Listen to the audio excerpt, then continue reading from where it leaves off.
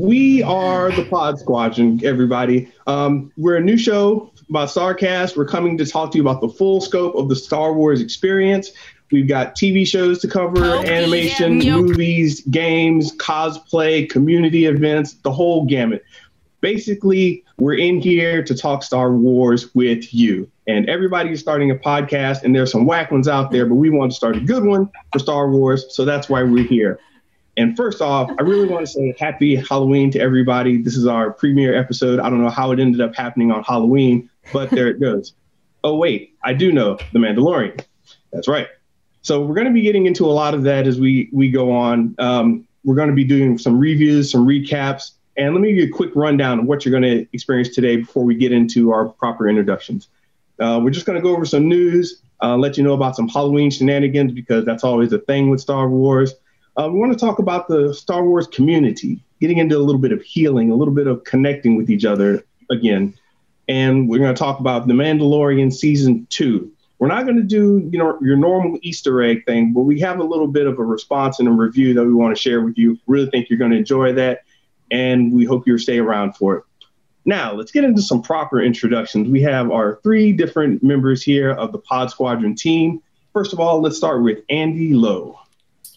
Hi there, my name is Andy Lowe. I am actually a theater director, producer, puppeteer, performer, fight choreographer, random things. But I have been a fan of Star Wars since I was 5. I remember in 1980 when we got our first Betamax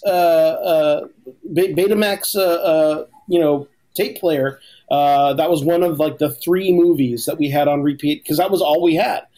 We had Mary Poppins, like Dumbo, and Star Wars, and those movies were in repeat constantly. And that kind of sparked kind of my lifelong relationship with Star Wars, and how it has inspired so much storytelling and so much creativity throughout my life. And yeah, that's me. All right. I hear the production staff back there. I don't know what you guys are talking about, but let me know if you want to say something. Hey, Tracy, go ahead. It's the first episode. This is when you work out all the technical glitches, right? Absolutely. So my name is Tracy Deering, also known as Hot Nerd Girl. I am a writer and sometimes blogger, social media person, occasional cosplay artist, mostly for charity stuff, pre-COVID. Everything's pre-COVID, right? Pre and post-COVID. It's going to be like the Battle of Yavin. It's going to be like before COVID and after COVID. But yeah, so I have been a sci-fi fan since I was born. It was both my parents are sci-fi fans and grew up in the Bay Area. So we used to hunt for Ewoks, and not hunt for them. We used to search for Ewoks in Muir Woods. Mm-hmm. I mean, they would hunt for me. So. Well, they are cannibals after all. So. Exactly. Oh, yeah. Wait, are they? I didn't know that. Well, they don't eat each other, but they eat people. Okay. We have they're playing drums on a bunch of empty stormtrooper helmets. Where did the stormtroopers go? Small ravenous beast, I get it. All right, and thank you, Tracy. And I myself, I am Mr. Benja. I am an ex-video game developer. I used to program and design. Right now, I run the 8-Bit Cubist, and I've always been a fan of Star Wars. And I don't know if I have any special nerd cred, but I caught myself at Andy, you might remember this. I caught myself at a Star Wars burlesque show that was being put on by a friend of ours down in San Diego, Aubrey Miller, Soul Media Marketing, great lady. Yeah, so she put me on to, Star Wars burlesque, and we ended up having a great time. And everybody was like, yeah. Well, what'd you do this weekend? I went to a Star Wars burlesque show. It was great. And I got looks like, what? And that's when I realized I had a certain connection to Star Wars that other people just didn't have. So that's my cred, I guess. I'll find one of those pictures and send it out later. But yeah, so that's us. It's Halloween, and I want to appreciate everybody's costume. I'm here as Darth Benja. It's my special little cloak here. Hope you guys like it. I won't do any mind tricks on anybody out in the audience, but I do want to go. Change my mind. Tracy, I gotta point out your background and your little Wookiee outfit there. Tell us about it. I did. I went and got fancy and got a shower curtain for you guys. And I got into woodworking during COVID. So I built a 20-minute quick and dirty toy shop displaying credenza for behind me out of some leftover plywood and a couple of fence boards that I had that I just cut in half. And then, today I decided I could have dressed as Princess Leia or steampunk Sabe Sprocket or something, but I decided instead to be a Wookiee for you guys. So I got my fur, and I even have the feet, which you can't see. Oh. Good job not kicking over your camera there. It was close. It was really close, let me tell you. But I'm good. Andy, you're representing the scoundrels over there, Andy, and that's a nice shirt you got too. I got my scoundrel vest, as it were. Yes, there with many pockets for slicing, I guess, and my Hydro Spanner goes in here into this pocket there. And I've also, of course, I'm rocking the child. I don't know if you can see, the shirt there. He's waving. He's doing the magic hand thingy there for y'all. Magic hand thing, Andy. All right, very cool. So I'm glad to see we're all in the good spirit here. First up, we're going to start doing these little segments. We're not sure how everything is going to work out. As we said, this is the first episode, but there's a lot of news on the docket. And Andy, you are the man with all the encyclopedic knowledge here. I'm going to go ahead and say that. So I'm going to let you run with the news right quick. Let's see what we got. Well, this is the thing, right? We've got a lot of news. This is kind of a golden era for nerds. We have blockbusters and TV shows and comics and books coming out, particularly in the Star Wars galaxy. So a number of things that are coming out.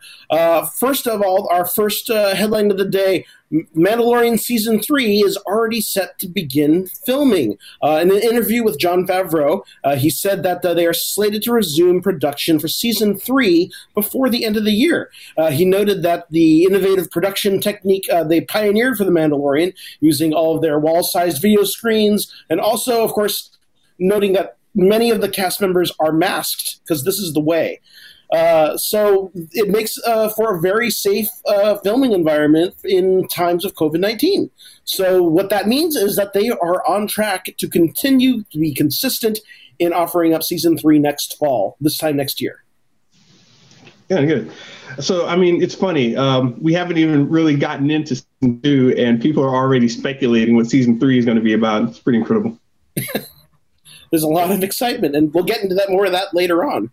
Our next headline, Warwick Davis, who some of you might remember, who performed as the Ewok Wicket in Return of the Jedi, is set to return in the starring role of a new series based on Willow. If you remember back in the 1980s, I believe in 1987, director Ron Howard developed a fantasy film with George Lucas called Willow, with Warwick Davis as a aspiring wizard, and they are set to come back to that world and that universe on Disney Plus, with Warwick returning in that role. It is developed by director John M. Chu, who also is known for Crazy Rich Asians and In the Heights, and written by son of Lawrence Kasdan, Jonathan Kasdan, and working with Wendy Miracle from CW's Arrow. I'm so excited about this one. I love Warwick Davis. I'm just happy to see him wherever he is. He's been in basically every Star Wars movie since Return of the Jedi, right? In various cameos and various roles. And he loves Star Wars. He hosts all of the Star Wars Celebration shows. So the fact that he's getting, a much-deserved spotlight as the title character of a new Disney Plus series, I am so grateful for that. At what point does he show up in The Mandalorian, by the way? Because it's got to happen at some point, right? That's a good question. Well, we'll see. Maybe he'll show up later this season. We'll see. I'm going to keep keeping an eye out. So one interesting point that I had on that one is that he's it's still under Lucasfilm, Willow. So a lot of people weren't aware of that. But yeah, the whole Willow franchise is under Lucasfilm, which means Lucas is still pushing their other properties, and hopefully, we won't see them just become a Star Wars unit. And maybe they should, depending on how their corporate structure is made. But having different properties always seemed to be a thing that worked well for Lucas. So I'm definitely looking forward to seeing how they split up their next level of effort, how they work with Disney Plus, and is there a whole Lucasfilm category or a fantasy category? It starts to get interesting. So this is all connected to Star Wars in that respect. So we want to see what these other properties are going to be doing. Got any more for us, Andy? Well, just bouncing off of that, then that also leaves the door open for another Lucasfilm obscure property, Howard the Duck. I didn't mention that, right? Anyways, moving on.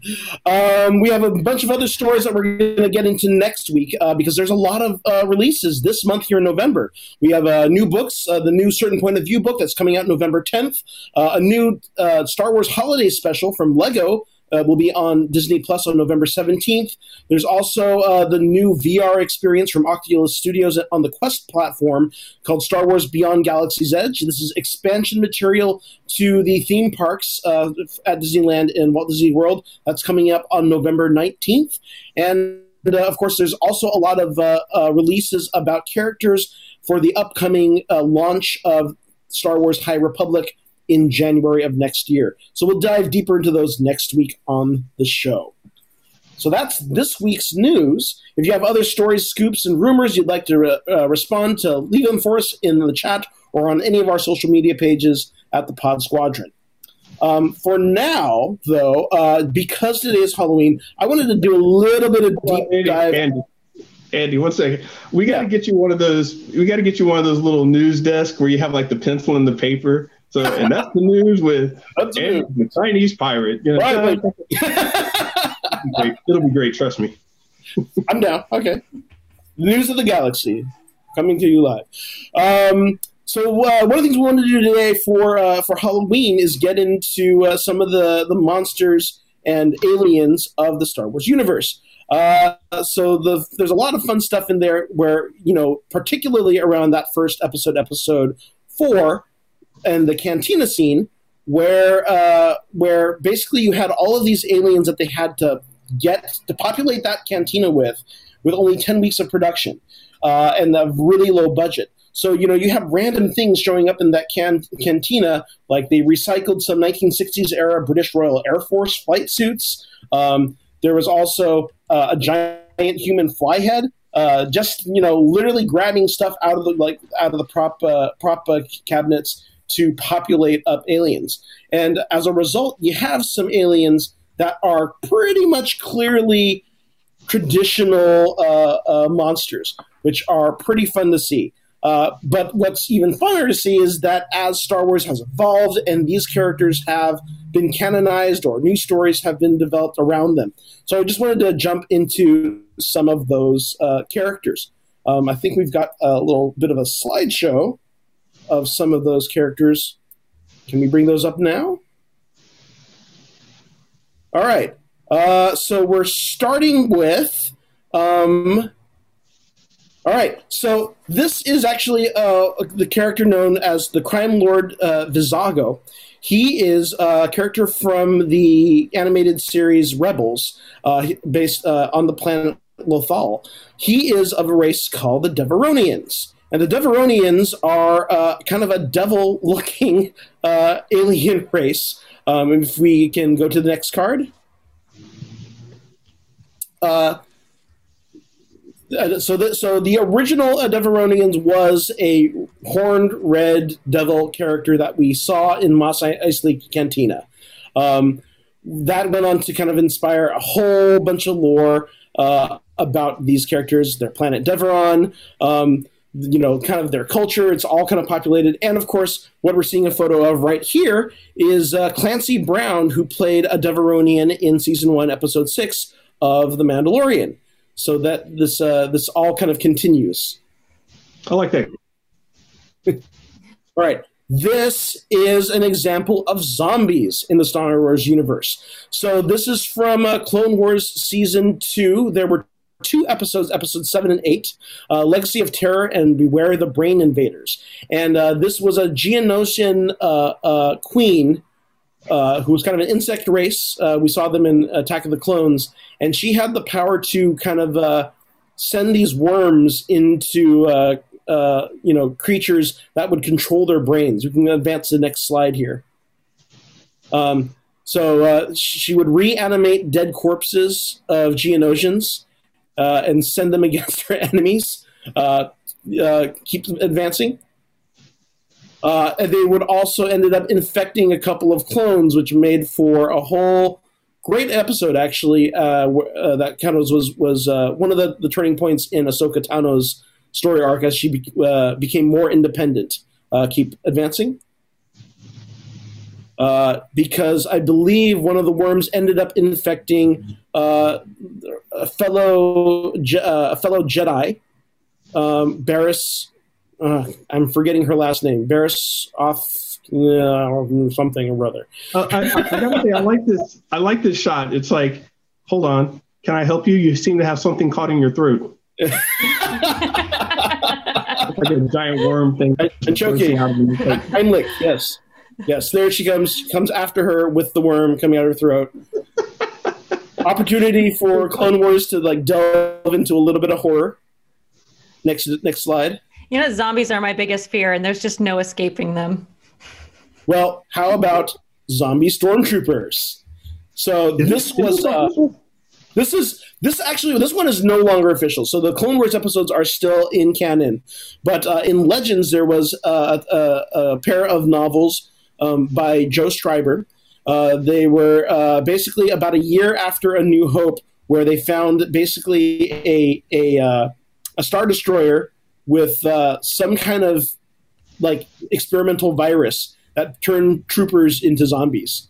Is this a Disney? Wait, is this an official poster or book cover? This is the book cover, and I believe there was a prequel book to this that was released as well. I believe that's not Disney, man. That's not Disney. I don't know about this. Yeah, that's definitely pre-Disney. That's why it's no longer canon. And moving on to the next slide. Okay, so this is the fly I was talking about before, right? So this is literally a random fly head that they found in prop storage, and they're like, what do you do with that? I don't know, it looks like an alien. Put it in there! So this actually later got named as a character named Brizit. And they came up with a whole backstory for this literally random extra with a fly head, that he comes from a whole race. He is actually, they gave him a backstory in the comics that is basically, he's like a space Indiana Jones. So he's a xenoarchaeologist. He's searching for this whole MacGuffin. They have this whole thing, and he ends up living in the sewers of Tatooine to hide out from his pursuers. But I love that it's literally just they found a random fly head. They didn't, and then of course the fans and the writers and the whole Lucasfilm team just I want to write something about that guy. That's great. I love living in the sewers and living a shitty life with flies all around. It's a shitty life. It would probably be pretty good to him. I mean, you never know.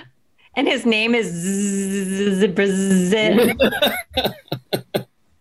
Yeah, I can't pronounce the name of the race that they came in. It's TZI. Yeah, I'm not even. I think we have one more, and of course, we have the werewolves that show up in the cantina. There, they are now called Shistavanen, but very clearly, that's basically they found a Wolfman mask, and they just I need an alien, put it in there. Now, this is the funny thing too. This became a sore spot for George Lucas because he clearly was just not happy about we just found some werewolf masks and put them in his space film. And they ended up going back through into special editions to add more aliens on top of that, the Wolfman. So now there's only one Wolfman, where there were 5 shots of the Wolfman in various places. So these are kind of fun little behind the scenes look, and also just kind of celebrating how the storytelling has expanded well beyond what it could have been, what it wanted to be. Yeah. Yeah, for all you kids out there looking to get into storytelling, remember, nothing's off limits. Rent a Halloween shop, it's all good. Make something happen. Because you know what? They all now have action figures too. That's excellent. As somebody who's dressing up as a furry for the night, I kind of like the werewolf one the best. The Shistavanen. Oh, I got to shout out the production team right quick. They're keeping us on our guard here, making sure that all the images are showing up and that we're not goofing off too much. So just a quick shout out to the. We'll introduce them later, maybe in the comments. I don't know. Now, so if we're done with that, I think that was a good little intro, get us all feeling good. And you know what? That's one of the things about this podcast. I wanted to make sure that we were all happy and coming together in a new way. There is a new hope for the Star Wars universe, population, whatever you want to call it, because we're going obviously into a new generation. I think we've gotten over the hard part, which was the past 3 movies, and whoa, that's not true, Andy. I didn't say anything. You guys got over that. So yeah, we titled this one "The Healing Begins" because I personally, and I assume it's the same for you, Andy, and you, Tracy, that after the 3 films, we're able to step back and say, you know what, we still all love Star Wars. It's all good, clean fun. I had my Andy actually broke my heart when he told me his thoughts on The Last Jedi, and I thought he was wrong, and it put a rift in our relationship. But we're back here, and we're doing good things. So, Andy, I'm sorry if I ever offended you. We're doing good things, right? Oh, absolutely. Well, and this is it's been my thing since, Disney Star Wars began. It's like, not every Star Wars is going to be for me, right? Even the prequels, and I know, Benja, you are a lover of the prequels. I have come around to the prequels, but I remember seeing Jar Jar the first time and going, oh, this was not made for me. There are going to be things here, like there's Darth Maul and there's Qui-Gon Jinn and there are things that I'm going to love, but this was not for me. Now, we are now in a realm where we have theme parks, we have comics, we have novels, we have the High Republic, we have the prequel series, we have originals. The comics are digging back into Luke, Han, and Leia. There are Lego stuff. There's Star Wars for every age, every race, creed. There's something for everyone here. And that's the thing that I find really fascinating about where we are right now. How much content we're getting. That is definitely amazing. And, it may have taken us going through Disney and over that hump to get there. But, you brought this up to me, and it's a good point. It's definitely necessary to have a company or an entity like Disney to really push things to all these different boundaries, just by the sheer weight of their, economic force, if you want to get real about it. But Tracy, I saw you made a little face over there when we mentioned the prequels. Is there some healing you would like to discuss? I have very mixed feelings about the prequels. I much like Andy, I've come to appreciate them in a certain sense. Number 2, I have a really hard time stomaching number 2. It's just too many, too much soap opera. Yeah, I'm not a rom-com person, really, and there's just too much of that. Yeah, when you see that, all of the details on why we like this and that off camera and off. Okay. We actually did a top 10 list. So That's another day. I will say that for some people, the only Star Wars that is for them is Empire Strikes Back. Whereas I am not that way. I think in general, I love the whole franchise, and I can find something positive about all of it. And I tend to be a peacemaker anyway, so chances are I'm not going to nearly lose a friendship over a movie. It's happened before. So with that, I know that we are all definitely being healed by one of the best things to come around in a while, a streaming show called The Mandalorian. It took me by surprise. I was fighting Disney Plus for a while. I didn't want to get it. I got on it kind of late, but I got there, saw The Mandalorian, was really happy with what they did. Andy, I know you were on it much earlier than I was, and I didn't believe you. I still had healing to do, and I didn't believe you at the time. But now I see, I'm like, okay, this Andy guy knows what he's talking about. Still like you, Andy, good guy. And so I'm just happy with the whole thing. Mandalorian's a great way to get into it. Now we're getting to season 2.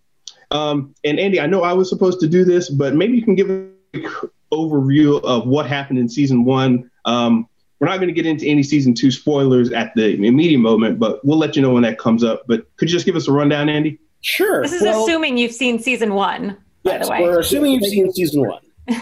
So if you haven't seen season 1, this is where spoilers begin. If you haven't, so we are starting with season 2 right now. And in season 2, the Mandalorian returns, now quested by the armorer to reunite the child with his people, whom he believes to be a race of enemy sorcerers called Jedi.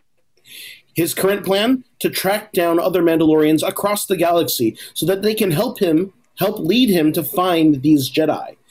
His search for allies allows him to pick up leads in places both familiar and unfamiliar, as his preconceptions of honor, nobility, and what it means to wear that Beskar armor are challenged. And that's pretty much our setup for episode 1. I like it. And I think maybe did we lose audio? No. We may have lost audio on Benja. Very quickly, though, as Benja starts to figure out his audio, I think our next plan was to just do some quick review of I can hear you just fine, Benja. Spoiler-free. Tracy and Mark. Actually, I don't have any sound. All right, so while Andy fixes this, welcome to All Tech Lansing. That's hilarious. Stand by for technical difficulties. Someone let him know. First episode. Andy, let him know we're laughing at him. Oh, he heard that. Yes. Okay. So hello. That was our rundown right there. While Andy works that out, Tracy, we talked a little bit earlier, and you definitely had some good points about Mandalorian season 2. Andy lost his arm for a second. I know, right? Look at that. First episode, everybody. This is how the sausage is made. Listen. I'm back. Are you back? Do you hear me? The Kashyyyk sausages are being made in front of you. We were never gone. You just couldn't hear or something. I lost audio on my end. All right, so basically we were just going to start jumping into what was going on with the Mandalorian season 2, and we're assuming you all have seen it. There are all these downs, reviews, Easter eggs, and there's a lot of that involved there. But because of the way we're structuring this show, we wanted to give you something a little different, maybe a more personable take instead of a Wikipedia rundown of what happened, because you can get that anywhere. So. Tracy, let's hear your thoughts on some of these characters, actually, from the first episode, season 2. Okay, so first of all, if you haven't seen the episode, now's the time to cut us off. Fair warning, you've been warned. And then I'm going to give you a little background here on my own weirdness. I'm the person, and I don't know if this is because of doing reviews for Hot Nerd Girl or what, but I'm the person that takes a notebook into the movie theater with me and is writing notes. But I'm not looking at the notes. I'm just writing them. And so sometimes sentences go over each other. So the way that I tend to approach things is I just sort of like word vomit onto a page.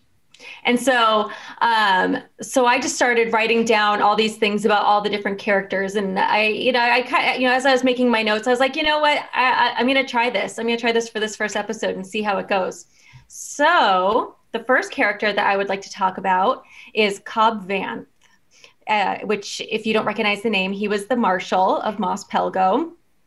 And he is a character from the Aftermath trilogy of novels by Chuck Wendig. So if you are not familiar with those novels, he was probably a new character for you. And if you are familiar with them, then you've probably been waiting for this moment, because they never explicitly say in the novels that he's got Boba Fett's armor, but it's obvious enough that I think most people just kind of came to that conclusion.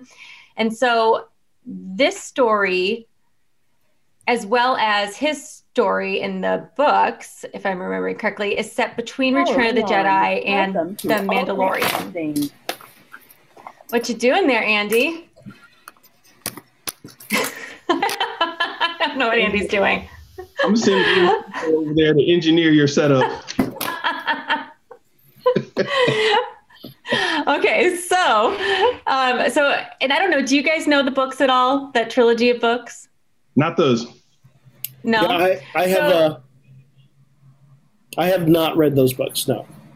Okay, so basically, what is suggested is that when Jabba's sail barge explodes, it damages the Sarlacc enough that he can be killed, and like the Jawas go in and they're able to salvage stuff from him, which, is probably where they ended up getting Boba Fett's armor, right? But does look like it's a little banged up, like it's been digested a little bit, some stomach acid or something.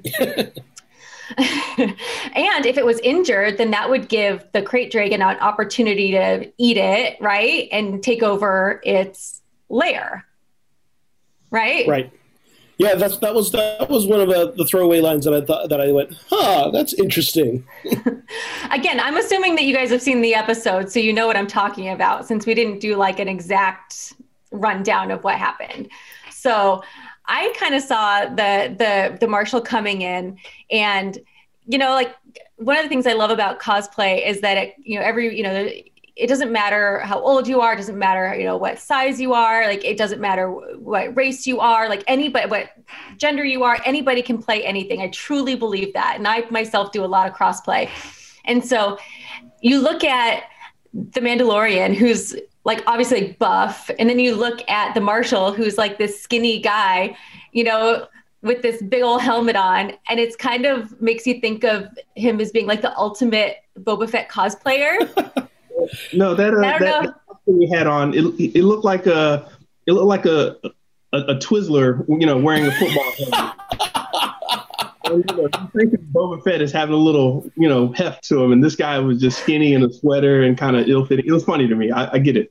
Yeah, no, it was adorable. It was a brilliant design choice, right? And it's also kind of, it thematically works in terms of, does he deserve to wear this mantle of Mandalorian too, right? Right. He looks kind of like a little kid wearing a big kid, like an adult's outfit. And I thought that was kind of perfect, because he's not supposed to be wearing this. So anyway, and then the other big thing that I noticed about it, and, like while I was kind of, writing my notes, I was like, oh man, I bet a million people thought about this. And then sure enough, on Facebook, everybody was pointing it out, was that his speeder looked like it was made from Anakin's pod racer. Yeah, that was, but like with a weird sidecar. Yeah, that was a brilliant little Easter egg there to just kind of call that back of maybe he scavenged Anakin's pod racer from episode 1. Yeah. What did you think? Online, there were people arguing like, why is he riding a sidecar? And the other person's like, if he was on top, man, he'd be roasting his crotch. You can't do that. Other guy, what if he's in the back of the pod race engine? He's like, dude, he'll burn his face. And it was just I'm glad the guys at Lucas have thought about all the angles. Literally also, all the angles. I mean, I just kind of love also, right? I mean, more part of his ill-fitting armor and kind of awkward sidecar bike, right? I mean, there's all kinds of awkward and hackneyed together for the people of this town. What's that scavenger lifestyle? Yeah, it works as a character choice. So Tracy, did the character carry over as you expected from the book? I mean, it's been a really long time. I think those books came out like 5 years ago or something. So, and I haven't read it since then, but as far as I remember, as I understand, it was pretty much like 1 or 2 chapters, right? It wasn't a full extended arc, right? Well, so that whole flashback that they did, that was a major part of a book, right? Like his backstory. Yeah, okay. So moving on, like we can go into the books, like we can do like a whole like summary of books. We don't have to go into the books. I just was curious on that little point right quick. I definitely like how they work together. The Mandalorian and Cobb. It's just it was a good little play there where it's like, that's a classic story, by the way, that first episode, that whole, hey, we got to save the town.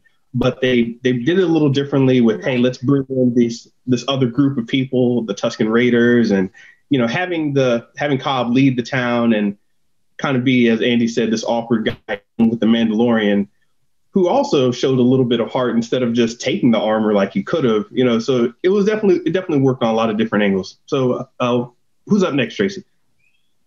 He's a reasonable guy, I've got a lot more stuff about Cobb, but I feel like we need to move on. So, of course, he was carrying around the ice cream maker. I'm just going to throw that out there. Yeah, the Cantono again. I also want to point out that the Arabesh around the hologram of the Death Star, that was the opening crawl to Empire Strikes Back. I'm just going to throw that out there. I want to make sure I don't miss certain things. Yep. That's funny. And there was a Sam Witwer cameo. Did you guys see Sam Witwer? No. Where was Sam Witwer? Yes. When he's going through the town, he's got a dolly with stuff, and he's got long hair. Oh my gosh! Yes, I have to go look for that again. Who of course does the voice of Darth Maul in the animated series, right? Right. I recognize him right away. He was also Starkiller in the Force Unleashed games as well. Oh, so I don't know that. But I watched that. There's that show about like a what? I was just saying to the production. I'm going to get to that guy in a little while. Okay. But go ahead, your list. Anyway, okay, so I digress. I'm going off on like vampire, werewolf, ghost shows. Anyway, okay, so let's talk about the Krayt Dragon, which of course we see a smaller one in A New Hope, right? That's the one that C-3PO and R2-D2 go past. Or rather the skeleton of, right? Oh, that's what I said, right? Didn't I say skeleton? Okay. Oh, I thought you said smaller. And then, of course, in the same movie, Obi-Wan pretended to be, right? He did a Krayt Dragon call to scare off the Tusken Raiders to nab Luke, right? Which is one of the most oft redone sound cues in the movies in every edition, right? Probably. I don't know. But the pearls that they make, so those are, so I have chickens. And one of the things that they have is they have a gizzard, right? And you give them grit, and then there's rocks in the gizzard, and it crushes up all the food and makes it into a paste that they can then digest. And that's essentially what these pearls are for the Krayt Dragons, is they're kind of in their, whatever their gizzard is. It's like their last stomach or something.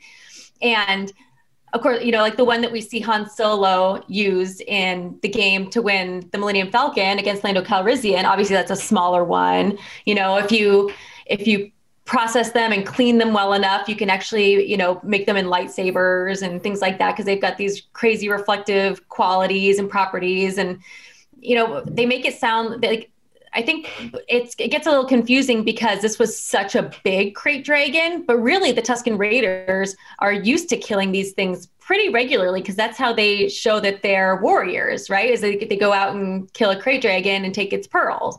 So, and you can have multiple pearls in a Krayt Dragon. So like that was where it kind of threw me off a little bit. I was like, aren't they experts at this? And then I realized, okay, this is a really big one. Maybe that's why. I don't know. I also love that that's a bit of a callback to the Knights of the Old Republic games as well, because I think that was one of the missions where you had to kill a Krayt Dragon and get its pearl. You guys are deep diving. I was just happy to see Tuskens. and they had the sign language, going on. That whole thing of, hey, let's get them in here. How do we communicate with these guys? Boom, sign language. Yeah. And seeing them hold up it reminded me of the episode one where they held up the shiny ball. Oh yeah, the shiny ball. Yeah, the Tusken Raider like rah, rah, got a big ass pearl, rah, he was just happy as hell. That made me happy inside. So not to go up on. Sorry, go ahead. It's also just funny to hear conversational Tusken, right? Where instead of we're used to hearing the war cries, or it's and this is just like.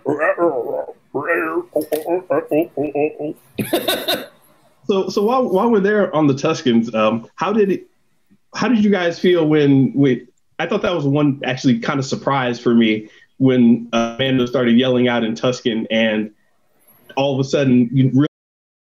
It's the healing of Star Wars. I don't know if that was something that came up in any of the rooms, when they're discussing the theme and writing through it. But bringing people together is what a lot of Star Wars has been about. Mm-hmm. And it will always be a family property. So I always find it amazing that you can find, old farts, young kids, people from all different walks enjoying Star Wars. And now the Tuskens can enjoy, waving big balls over their heads and cheering along with everybody else. No innuendo there. What's the line for old fart? Where does that line start? That's a good question. I will not answer at this moment. Very careful. Step carefully. I just want to make a quick side note about Tuskens, though, and the fact that they use sign language. Yeah. One of the charity groups that I work with was founded by a guy named Sean Mullins, and his brother was deaf and had some other problems and died very young. And he is a Tusken Raider cosplayer. And one of the things that when the sign language thing really started becoming more established, he was so excited because one, he that's what he cosplays, and two, it's so important to him. And Deaf Awareness Day every year is a big deal for him and for all of us in that kind of charitable community. And so I just wanted to throw that out there, that for communities where that might be slightly marginalized, as far as handy capable and differently abled, it's kind of neat that they have somebody in the Star Wars universe that does use sign language. So I just wanted to throw that out there. Actually, that was something I think I remember seeing a special feature or something about the first season 1. The first time you see the Tusken Chiefs, right? In fact, the binocs that they use are the same binocs that they trade in the last episode where we first meet the Tusken Chief. And I believe the actor was a deaf actor who they hired to do that Tusken. Yes, he was. Yes, you're right. And so they kind of collaborated to develop what is this hand signal bartering, hand signal language that they use for the Tuskens. Yeah. So I just thought that was really cool. Yeah. That was totally cool. Thank you for that. Tying this back into, check this out. The Tusken Raiders have always been Anakin came across and killed them.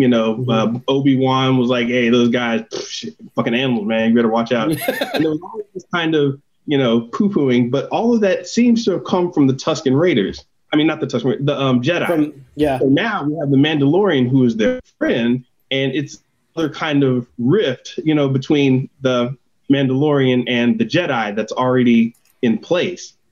So if we want to start speculating on a little bit of what's coming up, you've got a Mandalorian who's against the Jedi holding on to a being that the Jedi has deep relationships with the Jedi. Mm-hmm. So now you've got these paths crossing, a little tension going on, and this is getting into some really interesting stuff. So with that, we'll go into a little bit of Baby Yoda, adorable kid. I mean, really, all I wanted to say about Baby Yoda is how adorable he is, and that he can close his own roof, and he the ears flapping in the wind. And I mean, you can't talk about the Mandalorian without just being like, "Oh my God, I love you! I just want you." He's so cute. I want his spawn as well. If he sprouts, I want. He's sprouting Baby Yoda. So the other thing, right, and we're talking about kind of larger themes, and we're talking about kind of possibly for this season, right, is how accustomed to violence Baby Yoda is becoming, right? And that was a theme that kind of paid off a little bit towards the latter episodes in season 1, where he almost force chokes Cara Dune, right? So that's something that I find really interesting and wonder, like, if this is a theme. It's like, clearly the Mandalorian is not fit to be a father. He's not, like, he doesn't know what he's doing at all. He brought a child into, an underground, wager fights. Yeah. No, that the whole father relationship, or single dad with that whole idea is just interesting, and I don't know how many times modern fantasy or sci-fi has really broached that. Yeah. But it's interesting to see here, and I know a lot of people who really aren't into Westerns, aren't into the style of Star Wars. They got into that aspect of it. Andy, I don't know if you remember Jeff from the 8-Bit Cubist, one of my friends. Yeah. His wife was just like, "Look, I don't need any of the Star Wars shit. Keep it away from me. I'm not about any of that." And she was, that's who she is. She didn't care for it. Once Baby Yoda showed up, man, she's over there, cooking up some blue milk for us to drink while we watch. She's getting the snacks ready and telling her friends not to call her because the baby's about to come back on. It's the baby show. I want to see you as a baby. Yes, exactly. I think we can all agree that Mando is a better father than Stennis Baratheon, though. Can we agree on that? Wait, better than who? Stennis Baratheon. No? I do not know this reference. Okay. Game of Thrones. Oh, right. Oh, yeah. Right. Yes. You can't just jump off these like that really quick. All right. So we're going through all these characters here. We got some comments in the chat. Somebody read those off? I can't see the Twitch chat. Can you see this Twitch chat, Andy? I cannot. Everyone wants to read them all. I don't think they can hear right.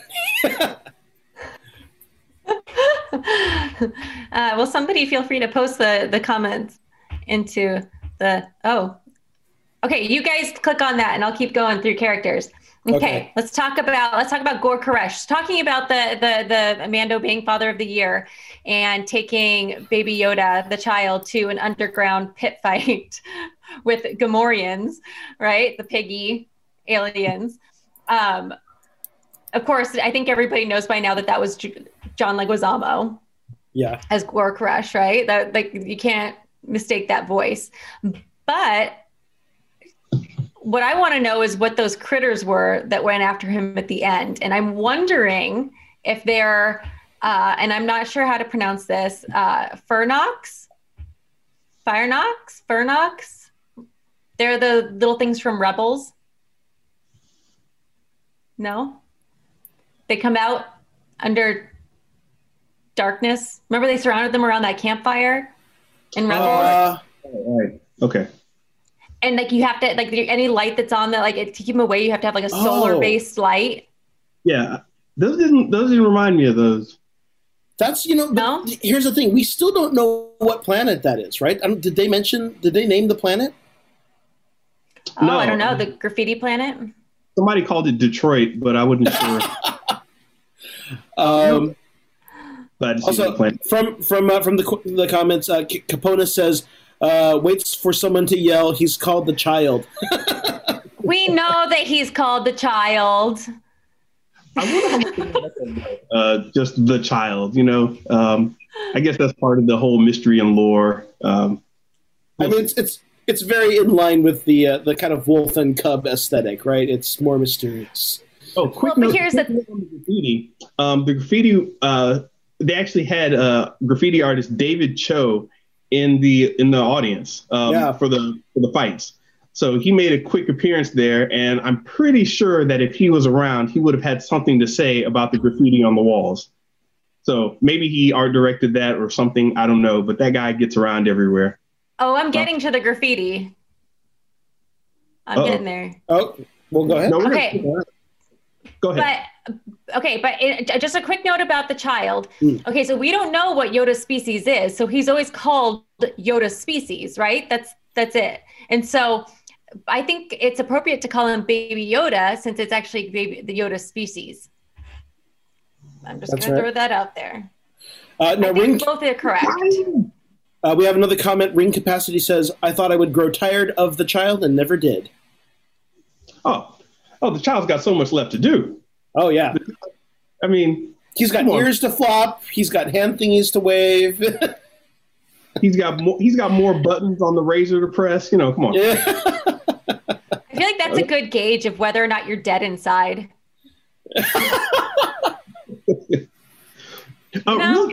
Really quick, so one thing that I found, hard to kind of grasp, I guess, is the fact that they're not going in a serialized format anymore.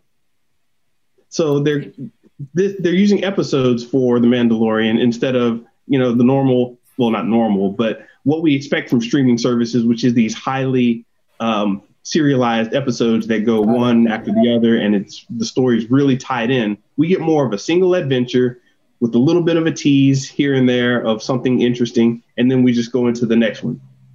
So I don't know if you guys heard anything about the strategy or had any thoughts on that, but that's really interesting in terms of character development and things. So I've really appreciated that. Maybe I'm old school, but or maybe quarantine got me quarantine blues. But I really like having a little sense of completion each week. So and that is to say it's not to say that it's not completely episodic, right? I mean, we are still a lot of this episode is about setting up kind of broader themes, right? I actually feel from this episode, and this is something I really enjoyed about it. Jon Favreau directed this, right? And you can see some of his aesthetic and touches in this, but very much so, like this set the tone for this year, right? He has a quest. We know that he's going to be seeking out other Mandalorians. We know that he's seeking the Jedi, and that he's probably going to be interfacing with other Mandalorians we know from past shows and series and animations, and we're probably going to meet some new folks too. And he's going to be learning things about what it means to be a Mandalorian, what it means to be honorable. I mean, that's like a running theme throughout this. Are the villagers honorable? Are the Tuskens honorable? Is Cobb Vanth honorable enough to earn the right to wear that armor? I almost get the sense at the end, like, he probably would have been fine if Cobb Vanth did not put the armor on his bike, but he's honorable enough that he did, right? I mean, that whole kind of theme of people's expectations versus, what they lived up to or lived down from.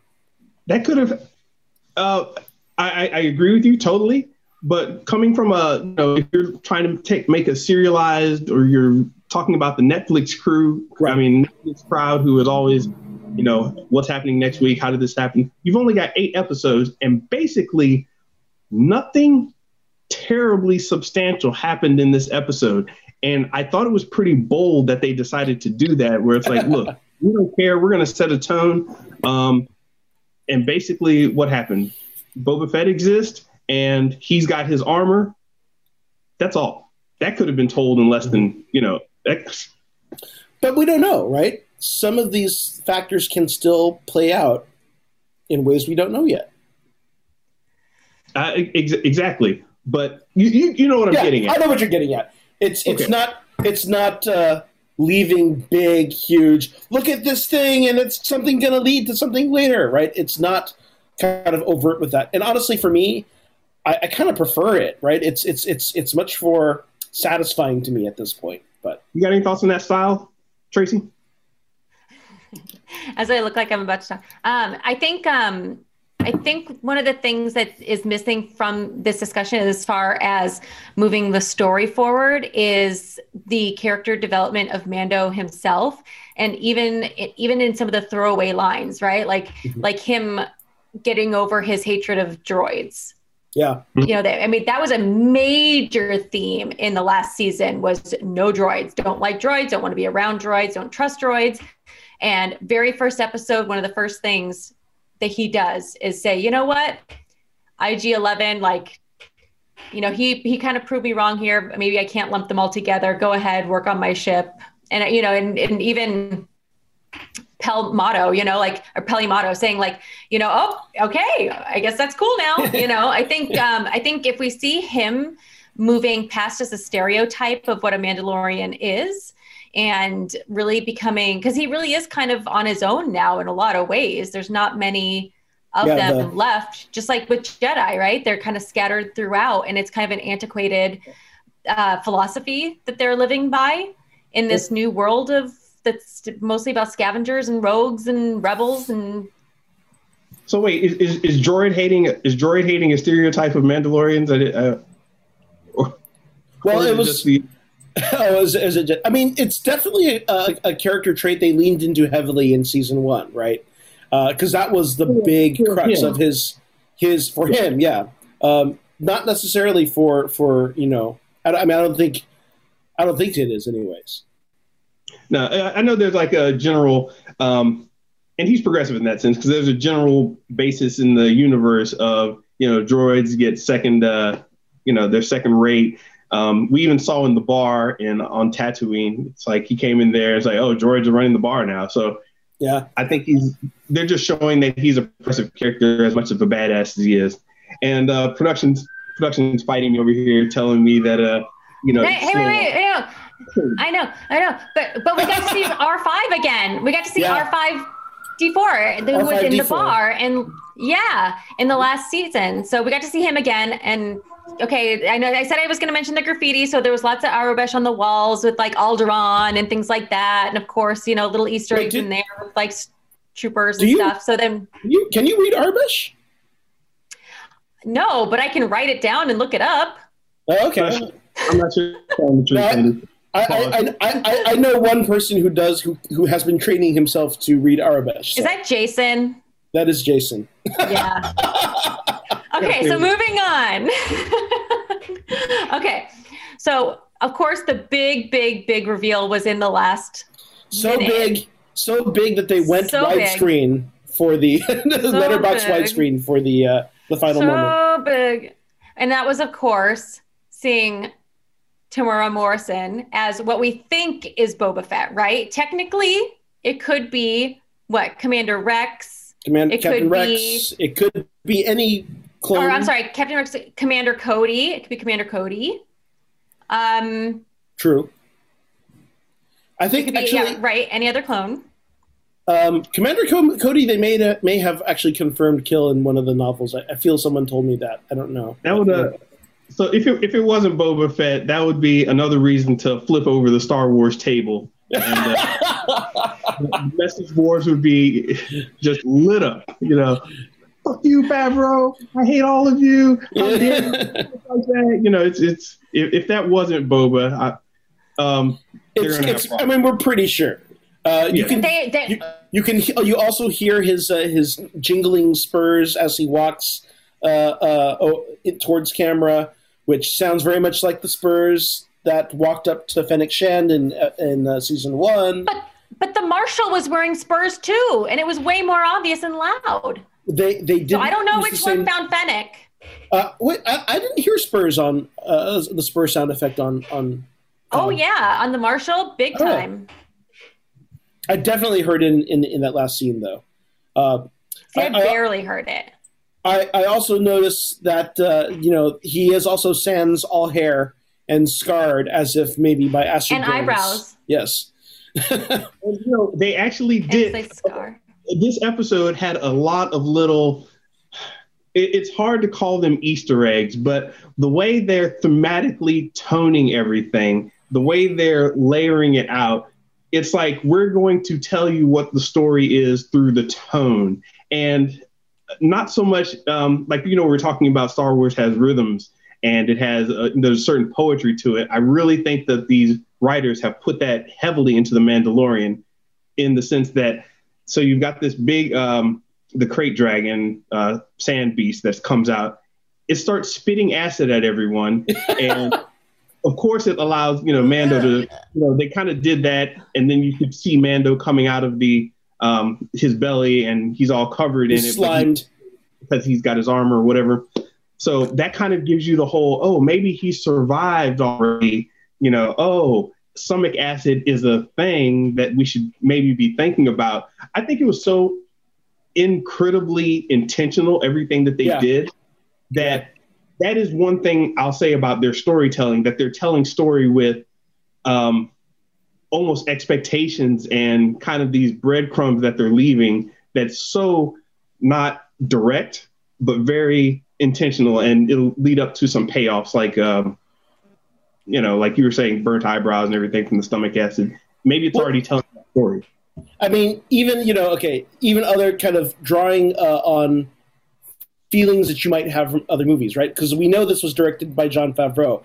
At which point, it's not a coincidence that you have a sequence where Cobb Vanth with the Boba Fett armor casually walks up to a vehicle off in the distance and shoots a tiny missile to blow up, the vehicle. That's straight out of Iron Man, right? Yeah.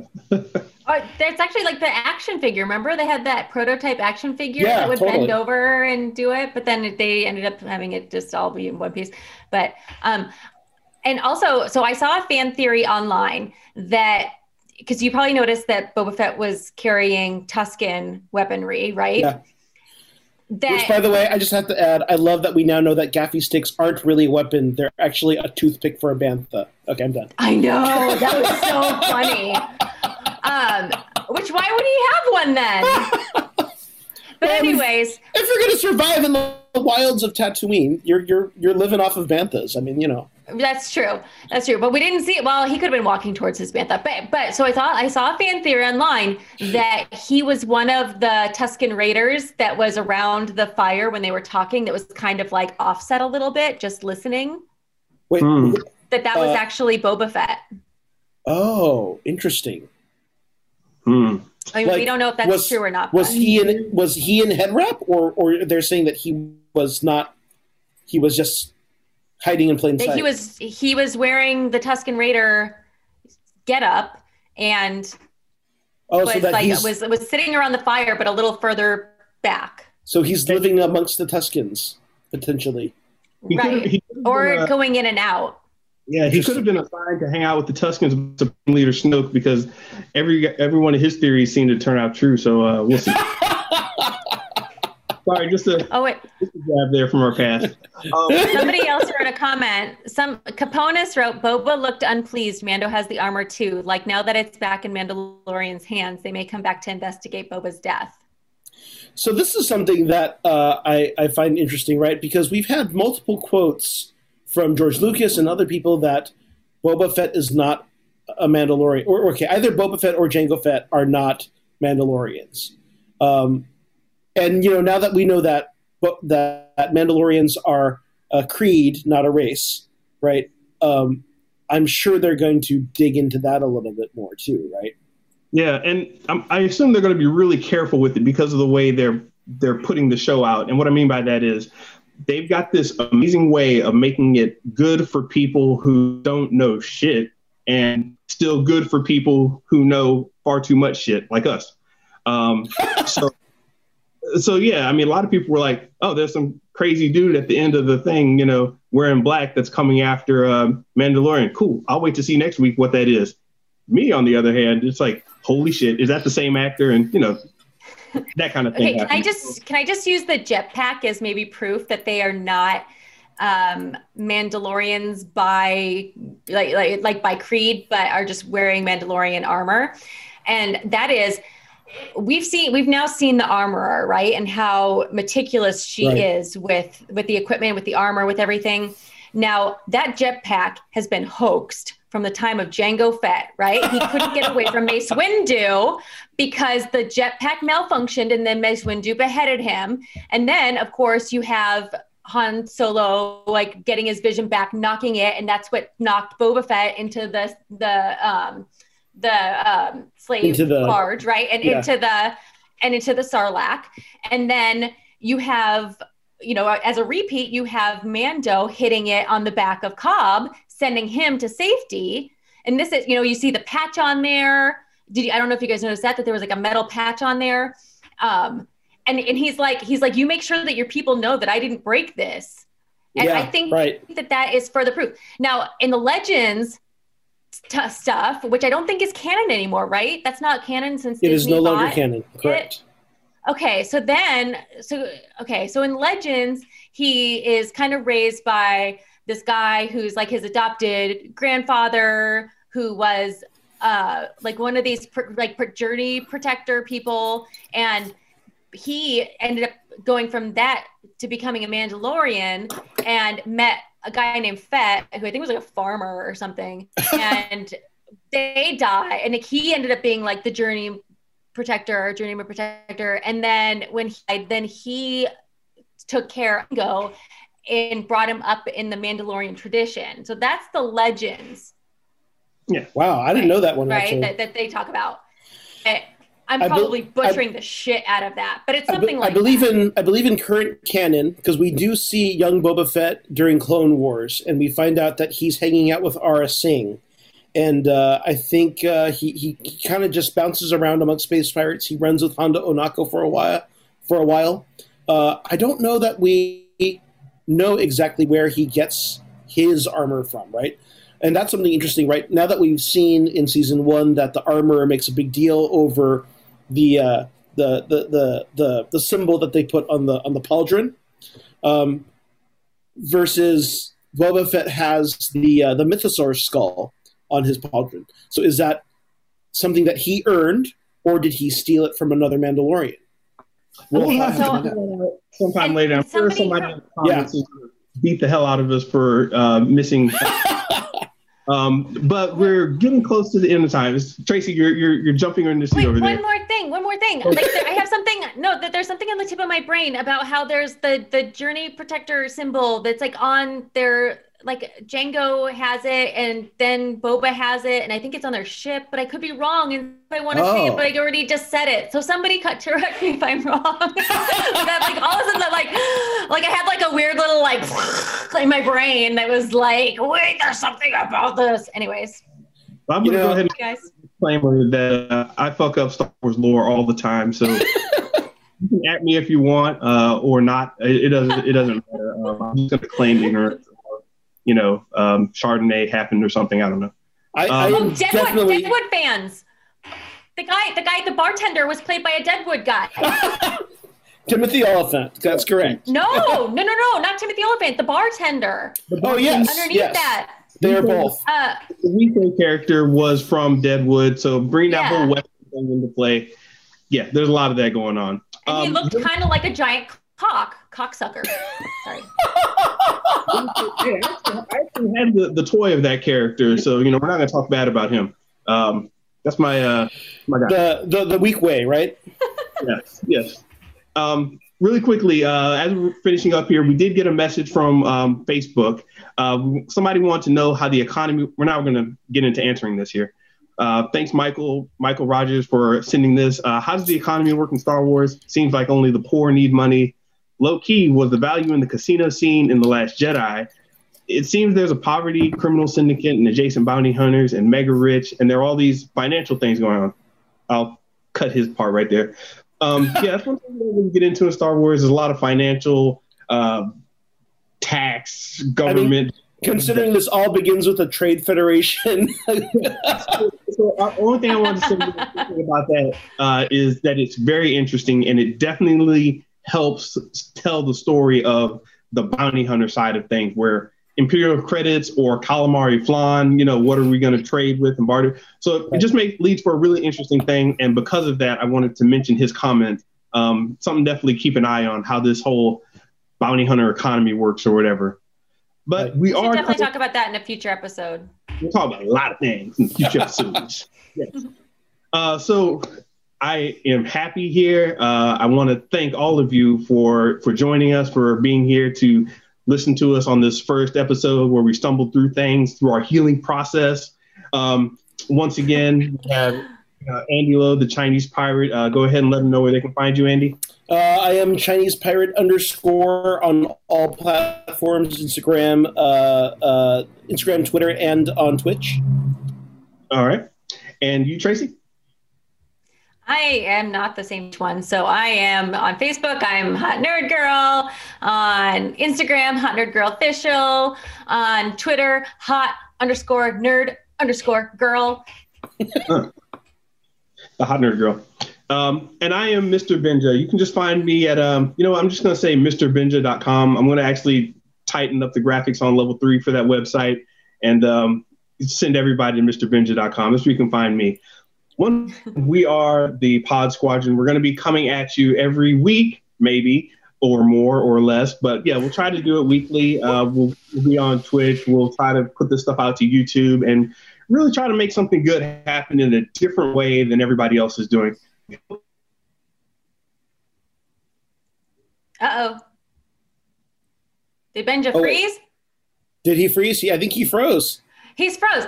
Okay, so then I will say goodbye, and it'll be like graduation caps. I'll just throw my Wookiee hat in the air. Huzzah! Spotchka! Well, I will sign us off then with sometimes, I guess once in a while, both suns shine on a Womp Rabbit's tail. Thank you, everyone, and good night. We'll see you next week.